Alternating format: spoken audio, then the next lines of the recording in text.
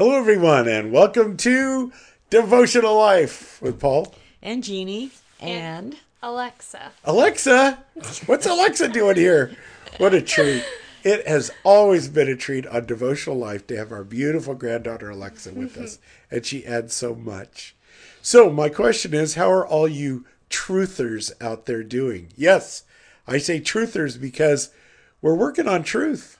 We're putting on the belt of truth. That's what we've been talking about.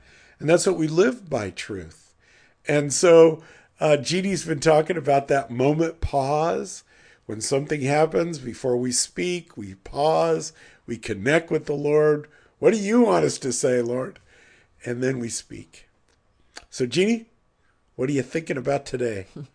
we left off last time about making a commitment that we're going to speak truth with the Lord, and just how heavy a commitment that is. It And is. that we all recognize that we all have a tendency to not speak truth at times. We get tempted. We kind of went through all the different reasons why that someone might not speak the truth. And so now we're looking at, okay, I've made a decision. I'm going to speak truth. I'm going to ask the Lord to help my heart to be filled with truth, so that I will speak it at the times I'm supposed to. But then, I don't know about you, but I've heard some people who will say, you know what, that's just the way I am. I just say it the way it is. I just speak the truth. Yeah. And what's that make you think of, Alexa, when somebody does that? I just think it makes them feel like it's an excuse and that they have the right to kind of speak that way to anyone about anything. And I don't know. I think it's them saying sorry, not sorry. Sorry, not sorry. It's them not owning up to actually. Being rude. Yeah.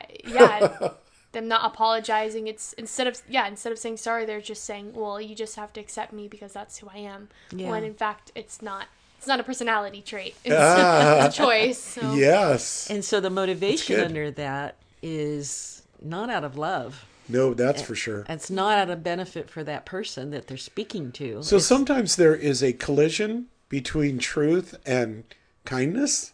Yeah. Is that how you would say it? I think so. There's a verse in Ephesians 4:29 that I like, and it says, "Let no corrupt word proceed out of your mouth." So I think a corrupt word could even somebody saying, "I just spoke the truth," but it was not handled right. And it said, "But what is good for necessary edification, that it may impart grace to the hearers." Wow. So the goal of when we speak truth to somebody is that we're trying to help them to become a better person and to see truth, not just to blast somebody, which Yeah. I think it's misused sometimes. Right. And 1 Thessalonians 5:11 says, "Encourage each other and build each other up, just as you're already doing." Yeah. So how does Jesus speak truth to us? Well, what's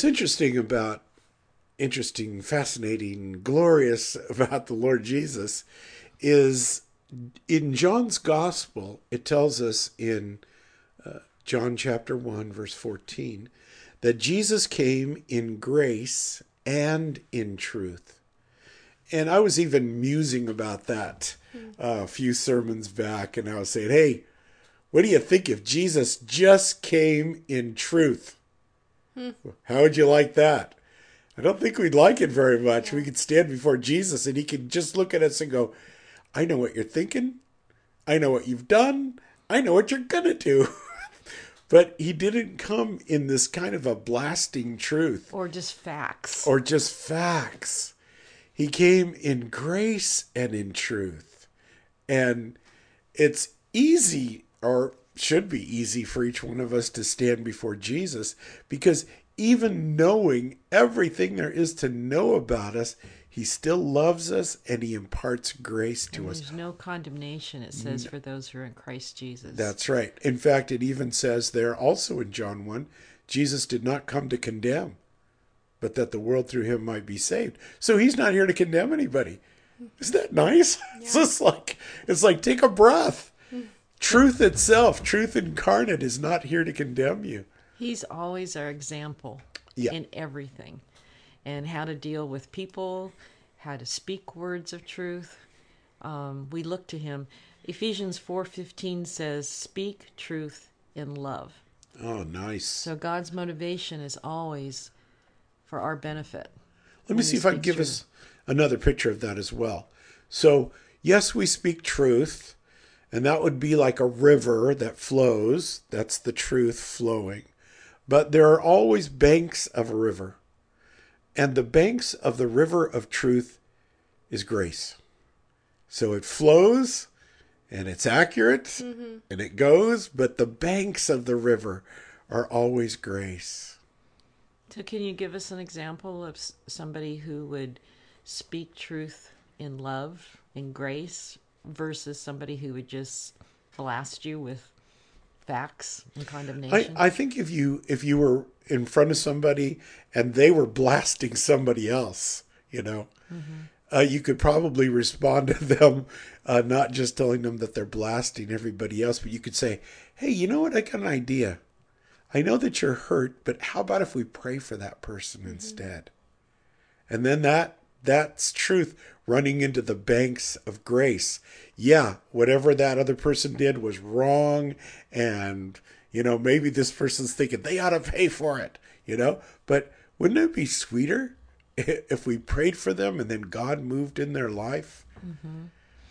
How about being corrected by somebody with truth? I know we were talking about that, Alexa, how do you respond when somebody maybe is speaking truth to you and correcting you? How do you receive that so that it motivates you to actually want to move forward?